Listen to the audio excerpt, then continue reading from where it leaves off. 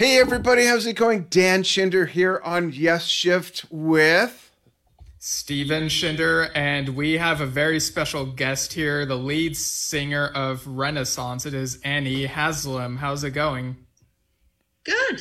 You made it. We got to tell everybody, folks, we're sorry we're a little late. That was totally my fault. I had Steve and I on the wrong link, and Annie's wondering what the... But we're here. And Annie, so many years of Renaissance. We'll get to that, but I know Steve has a very, I think, what would be a magical question to ask you. Yeah, so who were some of your musical influences early on? We love opening this treasure chest. Oh, Joan Baez. Gosh. Well, very early on, when I was a child, I used to watch these old black and white movies in Bolton in Lancashire. And I used to love Gracie Fields. Yeah. You probably don't know. She used to sing a song. It's the biggest aspidistry in the world. She used to go, "It's the biggest aspidistry in the world." That's how, and she was an influence on me because mainly for her humor. She was very funny. But Joan Baez and Joni Mitchell, of course, and I got to meet Joan twice actually. But first time I met her was. Just before, let me think about this. I found out I got breast cancer, and my hair was quite short for me. Well, it was quite short, and so I remember that was 1992 or 3 or something like that, and she was playing at the Electric Factory in Philadelphia, and I got to meet her afterwards, and I was shaking because. You know, I mean, I just grew up. I sang like her when I went for my singing lessons because I copied her. Then when I finished my singing lessons with this opera singer, I found my own voice, you know. But anyway, apart from that, I met her and she knew who I was. Oh, that's wonderful. Which was really great. But she was, wow, what a voice. And never met Joni Mitchell, but I loved her as well. Yeah. Nice. Folks, go ahead and put questions in the chat if you have questions or comments, and Steve will check those out as we go along. I have a different influence question for you, Annie. We admired the paintings that we saw on your Indiegogo page. My mother was an artist. My wife is an artist. Who were some of your influences in that realm of art?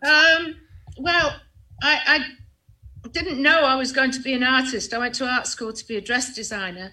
I think I did one painting. It was a watercolor, and I didn't have the patience for it because it was drying too quickly, and it wasn't the time for me, you know. So I didn't do that anymore. I did fabric printing and typography and photography and different things like that.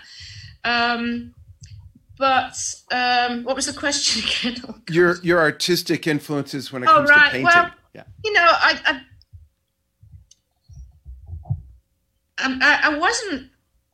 Well, I would say somebody like Turner and of course Leonardo da Vinci, but it's like somebody asked me the question about what kind of music did you keep going out and buying and things. Well, I didn't. You know what I mean? I was I didn't put my energy into that. But I mean, I like Turner because it's, you know, just I loved his work. Monet, of course, Vincent van Gogh, and I had no idea I was going to be a painter, and so it was a voice in my head when I was deciding to kind of wind down my solo career and said it's time to start oil painting now, and that's when I started. Nice, great. I get all kinds of different things going on in my studio. I think it's haunted, to be honest. Nice. Yeah, my wife can relate. Absolutely. Thanks for touching on that because it's part of the Annie Haslam persona as far as we're concerned, especially being that you showed some on the Indiegogo page, which congratulations on that coming through. We're excited to see how that blossoms because that's going to be made from the current tour. Is that correct? Yes. Which is coming up soon. It's after the pandemic, I wasn't sure whether we would ever work again, and we'd lost all the momentum, like so many people and so many bands, and everybody really, everybody lost everything. It was so awful. Because we signed some contracts for Brazil and Germany, we had to fulfill those. And so we had, whether we liked it or not, we still had to do that. And I wasn't afraid or anything like that. I was just, I think I just got my mind set on the fact that we weren't going to work anymore. But anyway, that happened. And of course, we wanted to work with the orchestra again, who are fantastic. And of course, that takes the band to another whole level. I mean, you would just want to play with an orchestra all the time. Yeah. It's just so expensive. That's the problem. Yeah, even just lunch. Even just lunch, for that matter, becomes expensive. Yeah. So we decided because it was my 75th year, and I'm proud of it. Some people don't like to talk about their age, but I think, why not? Yeah, I agree. It's a survivor. I'm still singing, and but we decided that because I had a solo career, we hadn't done any of my work for a very long time, and so we thought we could mix it up and have some Renaissance and some of my solo career in there. And I'm so excited because I'd never heard these songs with orchestra on. Right. So that's going to be really exciting. Well, I have a little clip I'd like to show the audience. This is a wonderful find by Stephen. We're going to show just a bit of Ashes Are Burning from Rio back in June. And, oh, it's wonderful. It's wonderful. We're going to start a little more than halfway through and play maybe about a minute of it. It's great. Here we go. I couldn't have picked a worse one to show me or to play. Oh, wow, really? We love it. I'm going to show them. Is that okay? I think they'll love it if we love it. I mean, yeah. Okay, because Steve's critical. I just got to make a cup of tea. Hang on. Well, Stephen hates everything, and he loves this. Just that's not true. I love all this.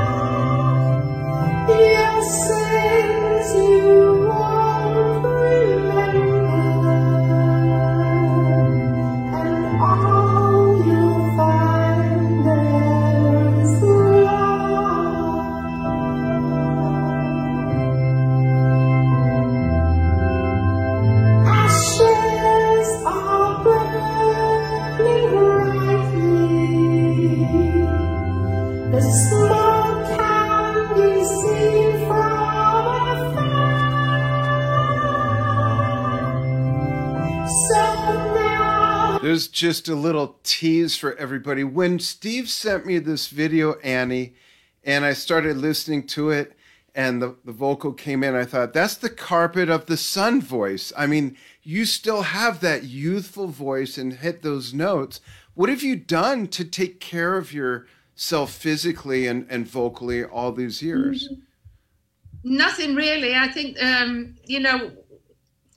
like a lot of bands just carried on working and constantly working. Of course, constantly working, you're going to get your voice is going to wear out a little bit if you don't know how to sing correctly, and don't sing when you've got a bad throat, that kind of thing, because then you just make it worse. Right. But I don't smoke. I smoked when I was younger, but not very much. Mm-hmm. I don't drink very much anymore, which helps because it's the acidity is not good for your throat.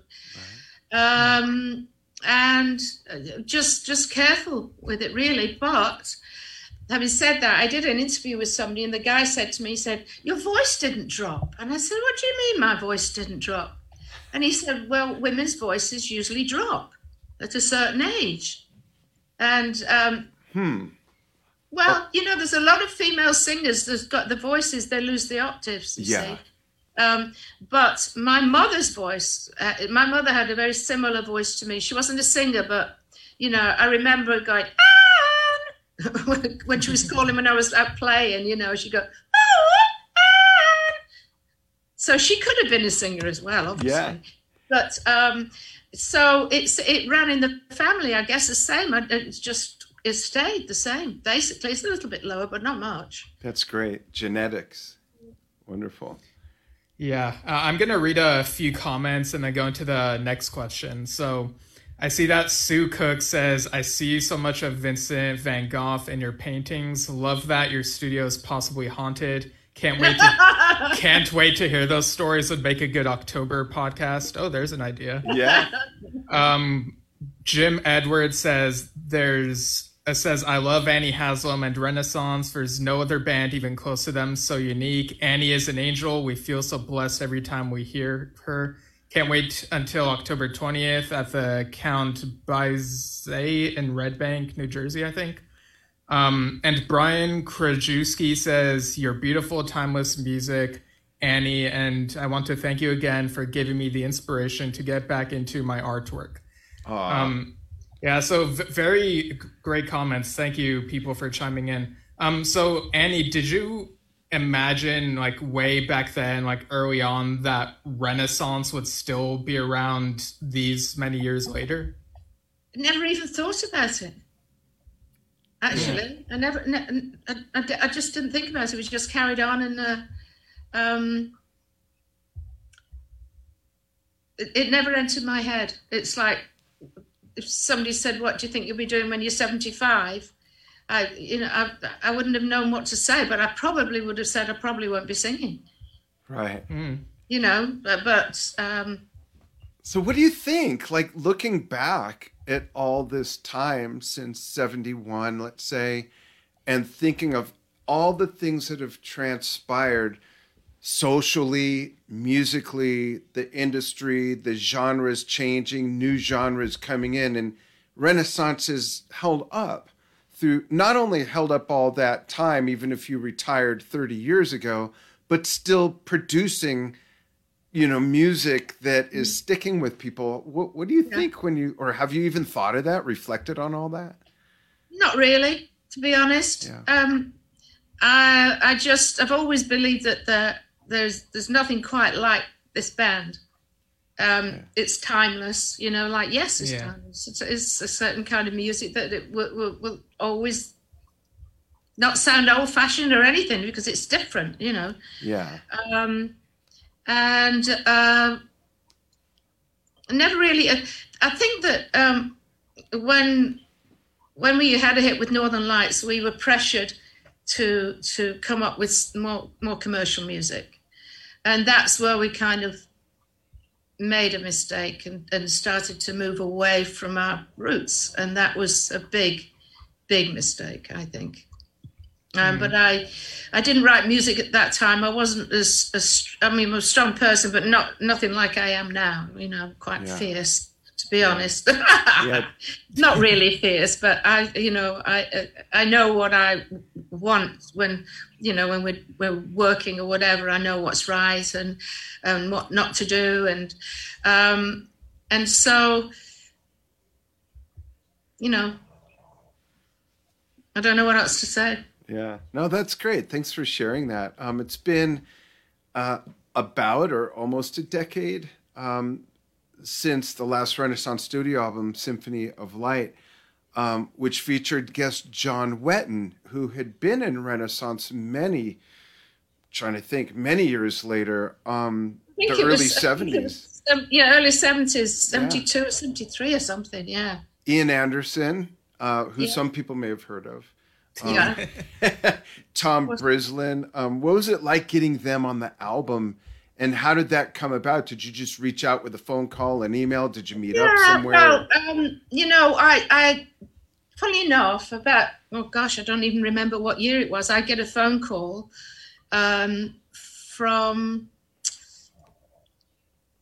I don't know if it was Ian who actually called me up or whether it was the promoter.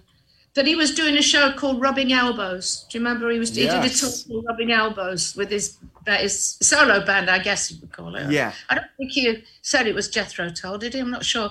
And he asked me if I'd be a guest, and he said one of his favourite songs was Northern Lights, and he wanted me to sing it with him. Nice. And then go and sit on that sofa with him afterwards, and with Andre. Yeah.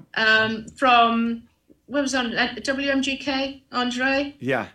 Yeah, and so and that was a lot of fun. I have to say, but it was great him playing, the flute in Northern Lights, and so we stayed in touch. And when it came to Grandi Nel Vento was the name of the album before we changed it to Symphony of Light,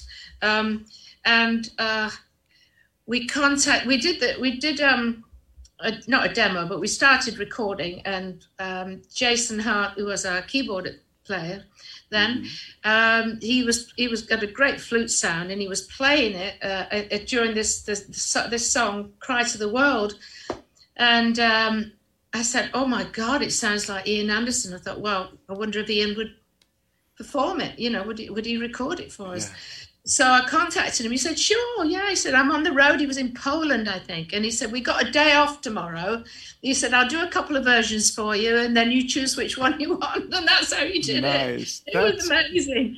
Yeah. Quite gracious. And how did John Wetton get involved? Well, John, I've known John for many years. And I wrote this piece with Mickey called Blood Silver Like Moonlight. And as I was writing it, I think a lot of people know that I have quite a spiritual side to me, and I hope that it comes out in when I speak and when I sing. Oh yes. She told me that, and she didn't know who John was. This was a lady that I went to. She was a very unusual, clairvoyant, very unusual lady, very, very, very gifted, and she told me that that John and I were in the Angels Choir together, and we were both seraphims. Oh, and wow. Stop laughing out there if anybody's laughing. I can't wait to tell my wife this. Wow. Yeah, and we were both seraphims. And, we've obviously been together before in previous lifetimes. And so it was obvious that he should sing this with me. And so I contacted him, and he loved it. And that's what it's all about, blood silver like moonlight, angels having silver blood, and all, the dancing with the moon. And it was just perfect for our voices. And that's I did sing with him once before that. When he and Jeff Downs did the Icon albums, and they wrote this song called "In the End," and he wanted me to sing on that, so I did that. That was the start of. Yeah, John had one of the most beautiful male voices. Oh. He was just such a great musician, great songwriter, great singer, great lyricist, just all around the whole great package. Great bass player. Yeah. But his voice was like, nothing like it. Yeah. And of course, Tom Brislin came into the band and was with us. He's brilliant. I mean, look where he is. He's with Kansas now. He's perfect with them, Yeah. And he was perfect with us. I mean, just brilliant. One of the best there is. There's no doubt. Yeah. So when he was at the band, I guess for maybe a couple of years, I know he went to Brazil with us. I don't think he was on the. No, he didn't get to perform with the orchestra because he'd left before then. Right. But he was fantastic.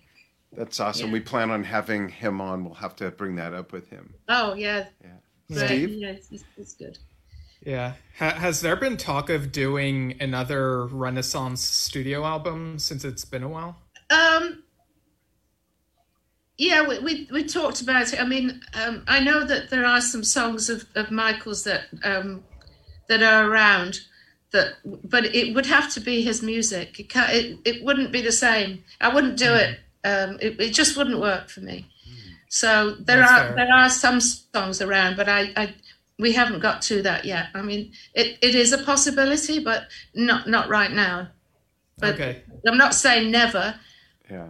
No, he was a great melodies he wrote. Wonderful melodies. Yeah. Oh, yeah, that's totally fair. Yeah. And, the rest of the band did as well. Also, Yeah. Oh, yeah. Absolutely. It wasn't just Mickey on his own, but I remember when he said, I've written this piece and Betty's written the words. It's called Mother Russia. And I thought, what the heck is that? Yeah. What's that going to be about? And he played it to me on the guitar, and we did a little demo of it. And it was like on a small, well, actually, no, it was a big tape like this, I think, and a machine we had.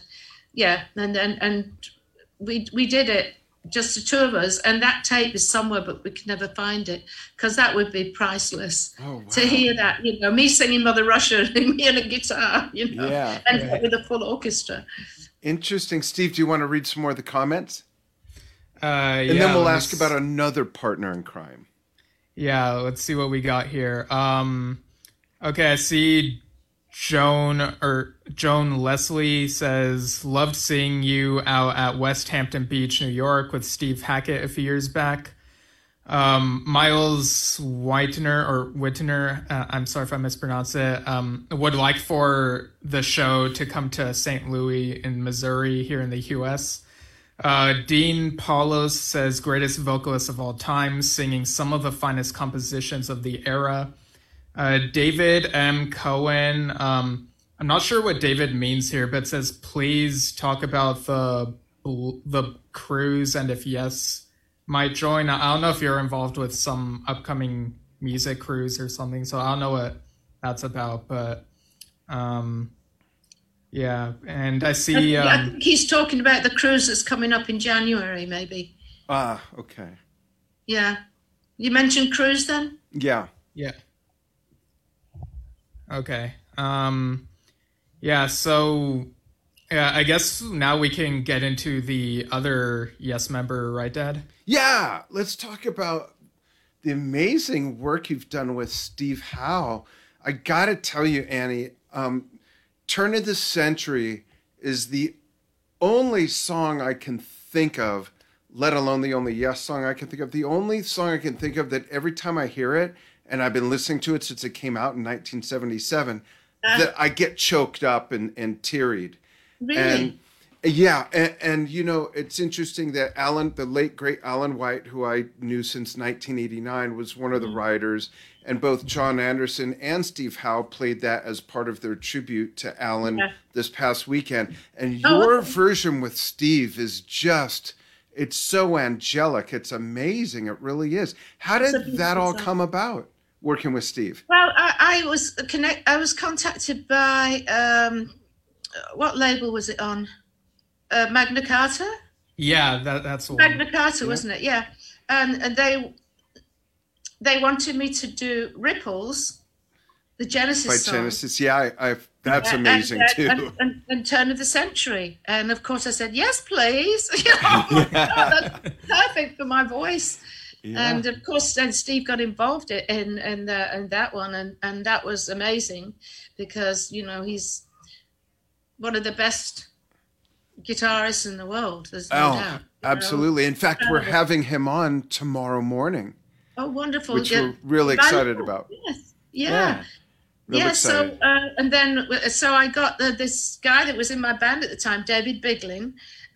He's a great keyboard player, writer, and a singer as well, and guitarist. He's multi-talented, really.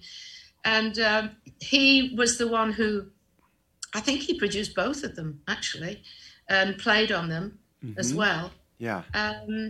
But yeah, I really enjoyed playing that. And then, of course, when I did that concert, put the concert on called Lilies of the Field. Yeah. Steve was in that, and then that's one of the songs that we did, was that song. I have a short clip of you and Steve performing live. It's an audience shot clip, folks, so the audio quality is not great. I don't know how well it'll transfer, but I have to show some of it, even just to show the two of you together on stage. So I'm going to play a little bit of Turn of the Century. I'm going to start the video and just skip in where we know you're singing. Let's check this out.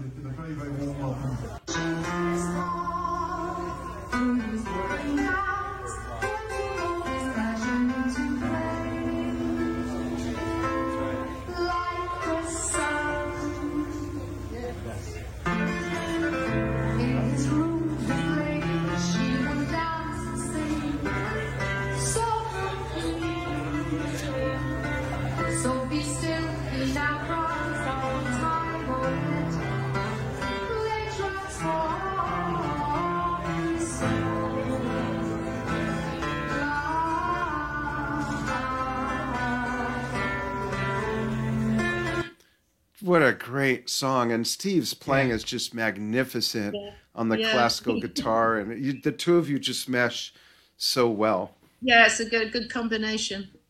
Yeah, Lilies in the Field is a great track as well. And I know that later on you sang It's All Over Now, Baby Blue for Steve's Portraits of Bob Dylan album. Did he already have you in mind for that song, or how did that process go? What you mean, Lilies in the Field? Oh, that was I saw this program on Inside Edition about children in this orphanage in Bosnia. Bosnia-Herzegovina. And I looked up from what I was doing, and I saw this little baby banging her head against the cot. And I started to cry, and I thought, oh, God, this is awful. And so that's what started me off. I contacted a guy called Chris. What's his last name? I can't remember his name. He's a good friend. He'll kill me. Anyway, he was a producer on Inside Edition, and I contacted him, and I said, I don't know what I can do at all. I didn't realize. And then we got talking, and then we decided to do a concert, a benefit concert, to raise funds for this orphanage, or to try and find out about this baby. And it was very involved. I know that and so I contacted Steve, and I said I've got this poem, and I'd written it, and it was called Lilies in the Field, and I gave it to him, and he wrote the music. I think it happened that way. Did it work the other way? No, I'm not quite sure now. He'll tell you tomorrow, but he's probably got a better memory than me. And we did this concert, Phoebe Snow was on it, Cheap Trick, I flew in Roy Wood from England, and Gary Brooker, and Justin Hayward was on it. Oh. The guy, oh God, what's his name? He's now a politician. Can't remember his name. Tony Visconti was on it, and we sang the song "Blessing in Disguise" that we wrote together. And we sang that together. That was great. Oh, it was wonderful. And so that's where the song originated, really. And then, of course, but after that, Steve and I decided that we were going to write more together, and I ended up going to England, and we wrote, about 8 songs together, I think, something like that. Oh, wow. But it was at the time when they were all of a sudden, out of the blue, they decided they were going to get Yes back together, and then again it didn't work out, which was kind of sad, because there were some great sons there. So was this around the time after like the Keys to Ascension recordings, like around? No. This was when. The concert was it 97? I think it was 97. Okay. Yeah, so that would have been in between. Yeah, that makes sense. And then they ended up doing the Open Your Eyes album later with the slightly different lineup. It was somewhere around that time. Okay. And Were any of these songs ever recorded, or were they only in the written stage? No, just the demo stage. Oh, okay. You think they'll ever come out? No, don't think so. No? Okay. Do you want us to pester Steve about that tomorrow? We can. No. No, don't do that. He's Who? probably got enough on his plate, you know. One of Yeah. the conversations my wife and I have a lot is, and we both agree on this, like we're really not sure. That's our answer. We're not sure to this question. We ask ourselves, you know, when we think of bands like Renaissance, Genesis, Yes, Led Zeppelin, Deep Purple, Jethro Tull, bands that put out that are still around and that put out music 50 fucking years ago, and it's still relevant. And is there anyone that's come out in the last 5 or 10 years that you at least admire? Let alone, maybe their music will last 20 years, or in 50 years, will anyone be talking about anything that's coming out right now? And I don't mean to insult anybody's music, but I just think things are different. Well, it's a different mindset, isn't it? I mean, exactly. Everybody, most people, you know, the younger people just want things that are connected to technology, and don't go out and buy antiques anymore. Or that's a thing of the past, isn't it? For the future. Do you know what I mean? Yep. I know that's a silly thing to say, but it just came into my mind. I was talking to somebody the other day about that, thinking about, because I love antiques, and but I mean, since I started painting, my passion for antiques kind of changed, really. I don't know why, but they did. But gosh, I mean, it's a different mindset. People are making music for completely different reasons than the 60s and 70s. Some great bands out there, but I don't listen to a lot of radio or anything, to be honest. Yeah. Me neither. I listen to the traffic report. I live in the mountains east of Phoenix, so if I'm going down to Phoenix, I might listen to a traffic report. You should put it to music. A traffic report. Oh, I like that. Absolutely, I like that. How about visual artists? Are there any contemporary visual artists, people that are painting that you admire? Do you look at what's going on in that world at all? No. I'm stuck in mine. That's okay. I wouldn't say stuck, but I know what you mean. Well, yeah, I don't know. I just I love what I do. I think I wish it was magical and I could do more with it and not worry about all these other things. I do more with my art, because it was suggested to me that I had a form of synesthesia. Oh, yeah. I know what that is. Mm. And a friend of mine, Michael McGlynn, who started a group, an Irish group called Anuna. And if anybody's not heard of them, they should look them up, because the voices of these young women and the men are unbelievable. And it's chanting and all that kind of. He writes the music, and he started off by doing the music for Riverdance. Oh, wow! Remember Riverdance? They did the earlier music for Riverdance. Wow! And he told me that when he writes the music, he sees it in color. That's synesthesia. You know, that's one of the things. And then somebody said to me, you know, because of maybe you're connected, because when I paint, most of the time when I'm painting not for myself, but for just painting, I can't explain the feeling I get. It feels a little bit like anxiety, but it's not. But it's something going on. And then I'll paint, and all these things come out that you wouldn't think a woman would paint, like other planets and different things like that, you know. And I can't explain my art. Well, there's some people out there, like Sue Cook, particularly, who we write to each other every now and again, that understand this kind of art and what it can do for you. You know? And there's a lot of people that do that. There's a lot of people out there that have that gift, and I would say it was a gift. Yeah, to absolutely. be able to do artwork that you know that you can. I mean, you can show your art, but somebody doesn't have to buy it to get what is in it.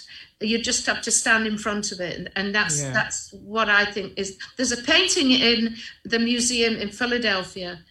What's it called? Oh my! I'm having a rough day today with my memory. and it's a painting of a black warrior, and it's like, it looks like it's a real person on this thing. You can touch it, and it looks like he's going to come off, but you just stare at it. You know what I mean? You just get right into the painting, and I think that's a good thing. But I just wish that if that's the gift, couldn't we turn it into something more tangible, like peace on the planet, and do more with it? I get frustrated about things like that, thinking, well, why am I doing this? Yeah. You know. Oh gosh, I feel there's a reason for it.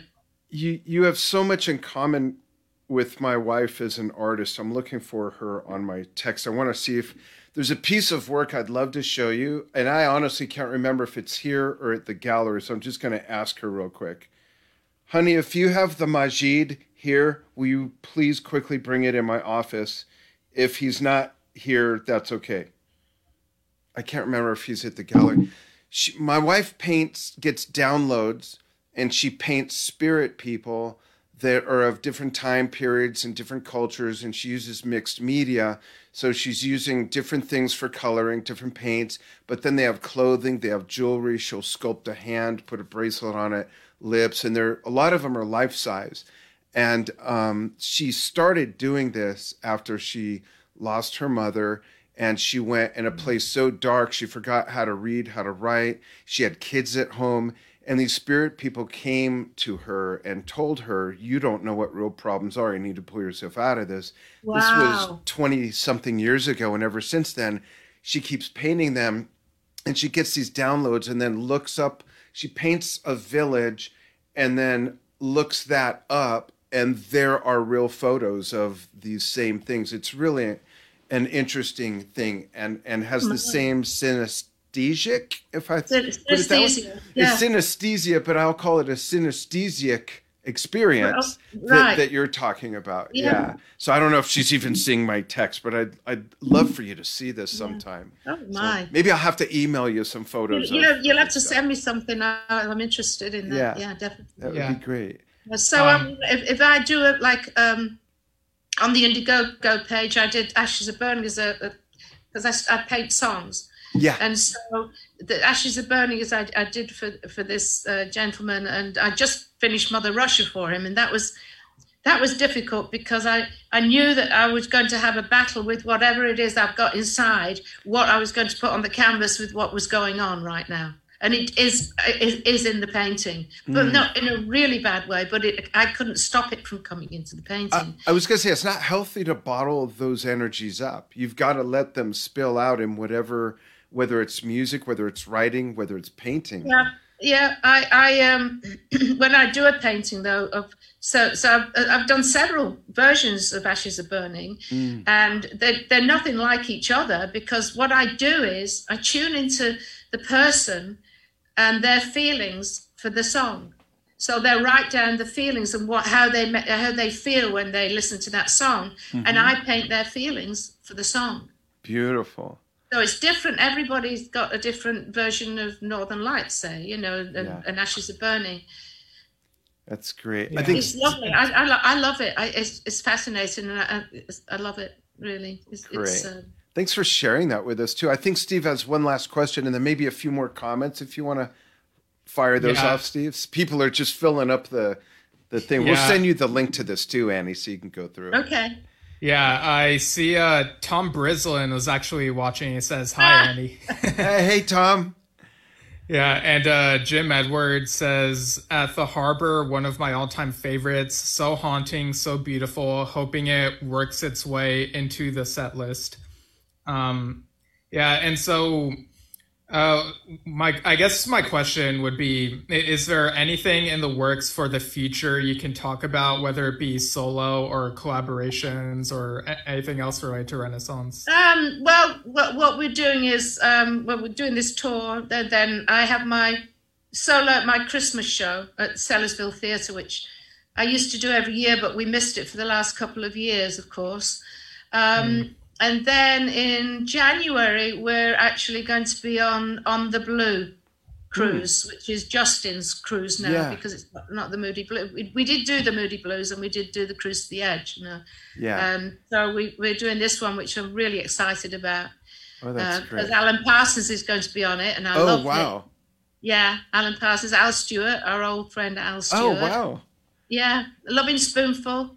Wow, what a legendary lineup! Great cruise. Yeah, it really is it's a lot of really great artists on there. Where's the cruise going? Where's it? It starts off in Belize, I believe. Oh wow, that's great. So it's 5 days, and I if you can afford it as a fan, I mean, what better to be on a cruise? Oh, smothered in all that wonderful music.